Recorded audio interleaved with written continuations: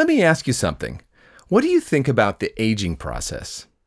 I was able to see Anthony Hopkins' film The Father, a film that captures the emotional turmoil that occurs in the lives of those who watch their loved ones age. One question that stood out to me was, is life only meant for dying, or is it meant for living?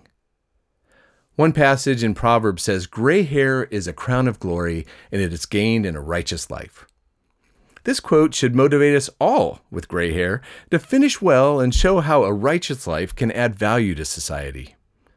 Life is intended to be lived by, well, living. Now get out there and live it. This is Russ Matthews with God in 60 Seconds. To open up more space for reflection and conversation about God, go to thirdspace.org.au.